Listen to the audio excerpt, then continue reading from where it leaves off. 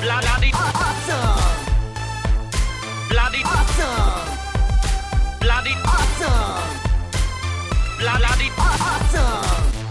Hey everybody, welcome to the Bloody Awesome Movie Podcast spoiler episode for Cop Shop. This is the Gerard Butler and Frank Grillo film. They're really not the lead. It's a shame Alexis Louder is so far down on the cast list and she should be she's the protagonist, but I digress. I am John Burke, and with me from across the pond is the Kingsman to my statesman, Matt Hudson from whatIwatchtonight.co.uk. Matt, how's it going, sir? Very, very good, my friend. Looking forward to spoiling Cop Shop.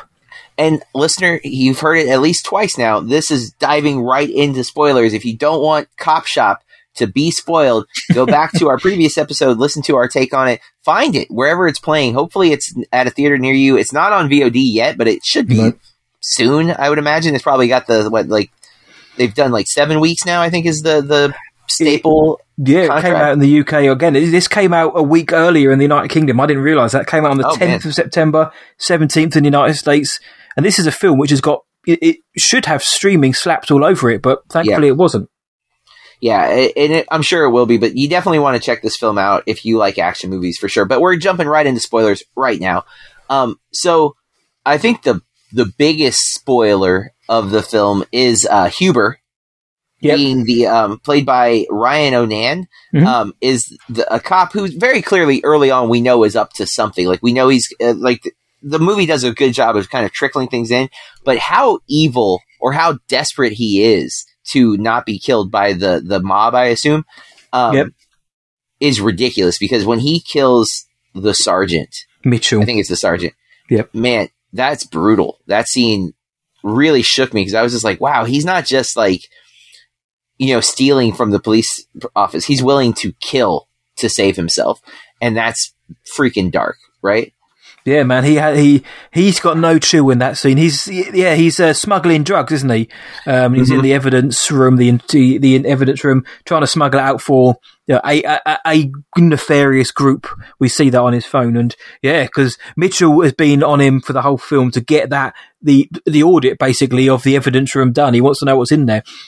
So we kind of think, he's a bit like it's like a very angry John Hammond, Dennis Nedry kind of relationship going on, but it goes a bit dark when as soon as he gets the chance to, the turn comes when Huber just blows Mitchell's brains out, stands right in front of him, pulls a gun straight, it just blasts his face off. We don't see the front, but we certainly see the splatter from behind. And damn, that was in a film which is not shy on on showing people getting shot or like you said in the main episode, kind of doesn't glorify guns in any means, but again, it's not like they're shy on showing them.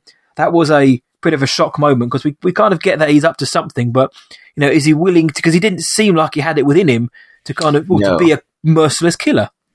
Yeah, he didn't seem like a bad guy. He just seemed like a desperate guy. And then this is the turn where no, he's a bad guy. He is desperate, but he's also a bad guy, which is kind of the debated theme throughout the film, right? Is Russell Crowe's character inherently is a bad guy because he's a professional killer. Oh, I'm sorry. Oops. You said this in the main one.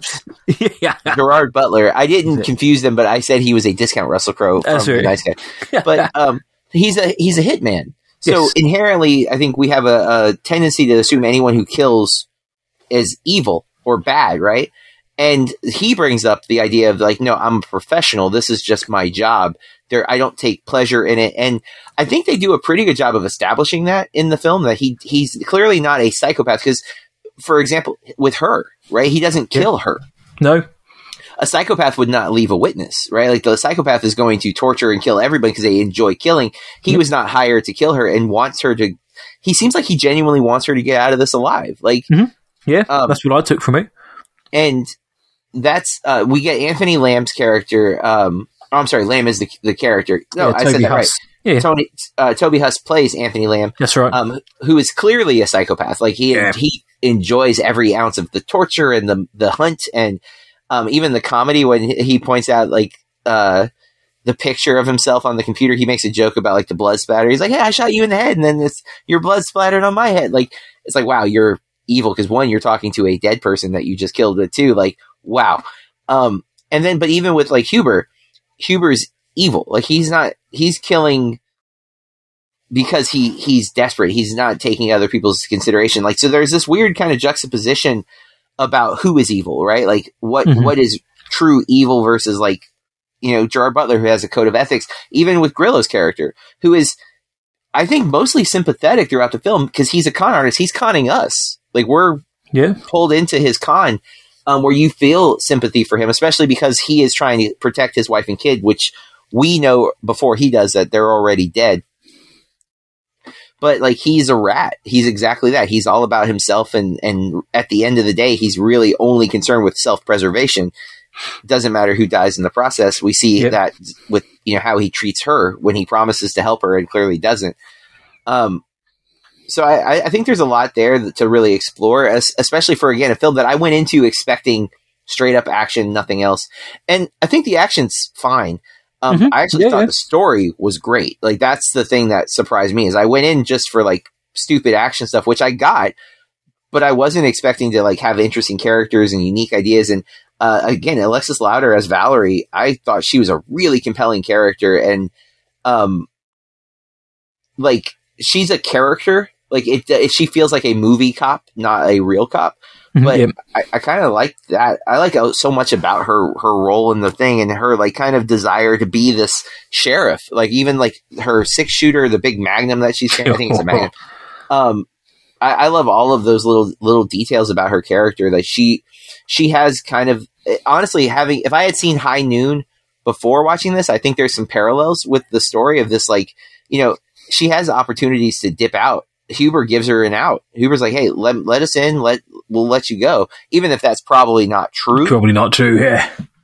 Just because Lamb is such a psychopath. But I do believe we see Vidic would have let her go if she had just given him the key to begin with. Like, everything could have been resolved. But she's old school. Like, she believes in law enforcement despite the evidence that you can't trust law enforcement in front of her, you know? Yeah.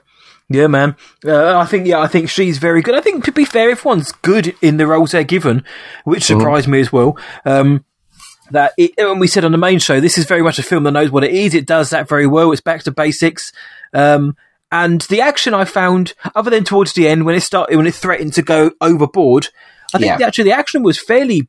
It was pretty gruesome, pretty brutal, but but it was still within the realms of, okay, this is.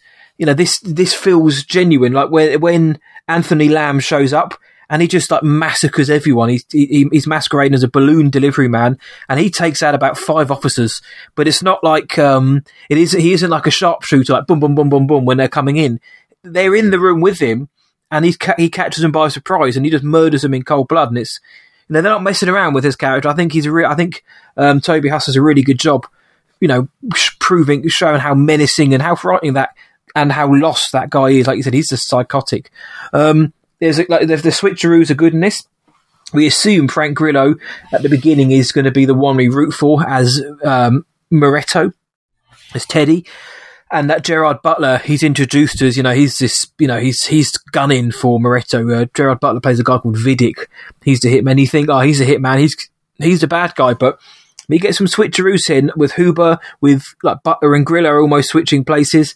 And I agree as well that Vidic doesn't want to kill Young. That's not who he's been sent to kill. And then obviously at the end, he helps her away, he kind of gets her up and takes her to the door, and, you know, like, I'll get it, and he saves her life. Let's not forget about that. And that's kind of like, right, you know, I've done this for you. I'm going to go now. My beef isn't with you. Look, we've helped each other out here because we had to. Otherwise, we die. And this is where our story ends until we get to the very last shot where Young hears a dispatch that there's a stolen police vehicle. She knows who it is driving it. It's Vidic. They're both driving off singing "Freddie's Dead" by the late great Curtis Mayfield. I love that song, so I was so pleased to hear that in here as well. But it's a really solid action thriller film, which I've missed this kind of film for a long time because I've just been put off by action recently. It's too samey, or it's too generic, too derivative. Whereas this just felt just like a slab of just solid back to basics action. Frank Grillo's rocking a top knot. Gerard Butler keeps a fairly convincing accent this time with his American drawl. And I think if you like action, you're going to like this film. I think if you like kind of those sort of throwback basic action films where it is just people talking in low growls and shooting each other, you're going to enjoy it. But like John said, there is more to it than just to shoot 'em up, and they do balance out the story with the shooting, which I was very grateful for. So John was the one who floated this idea, and I'm quite glad he did, because it was a welcome surprise. Nobody is my action film of the year. This isn't up to that level, but it's certainly very good though, man. Yeah, I got to check out Nobody still, but yeah, that's it. Dude. I think Cop Shop, man, if you haven't seen it, or if you're like us and you really didn't know anything about it, I often would have skipped this movie too. I didn't say that. You did, and my silence, I think, is not fair. I often also would have skipped this. Malignant sent me seeking a palate cleanser. And Cry Macho I knew was going to be like real kind of semi-serious, and it came out the same weekend, and I opted to see Cop Shop in the theater with my friends and watch Cry Macho at home, because I needed something not so serious. Like, I felt like it was going to be, exactly what I got from Cry Macho. It's very contemplative. It's very slow and thought provoking, making you self-reflect on like life. And I was like, that feels so heavy. I want something lighter. And this movie's not light per se, but it's also, it's not deep. It's just, it's a crime drama. It's a crime action movie, and it's well written and well told. And there's an air of humor that I appreciated, throughout it. Like, even when Val's like at her worst situation, she still has like the 80s kind of action star attitude, right? Like, I'm gonna win, regardless of the situation. It's a good point, actually. Yeah, the levity was needed. It really, especially because the violence is so heavy. The little bit of humor, like Lamb was crazy dark but hilarious in that way. So yeah, all that stuff was great. Definitely worth checking out, listeners. That's our spoiler ep for Cop Shop. We will have our regular episode for Venom 2, or Venom Let There Be Carnage, the full title, next week. In the meantime, you can follow us on social media. On Instagram, we are Bloody Awesome Movie Pod, and Twitter, BAMP_podcast, BAMP_podcast. And you can follow me individually at Burke Reviews on all the social media platforms, and BurkeReviews.com. And Matt? You can find me whatIwatchdtonight.co.uk, and just search What I Watched Tonight, all the socials, and Letterboxd as well. And if you like what we do here at the Bloody Awesome Movie Podcast, we ask that you take just a minute to rate and review the show. It on whatever podcast catcher you use. It helps other people find us. And with that, we say keep watching movies. And stay bloody awesome.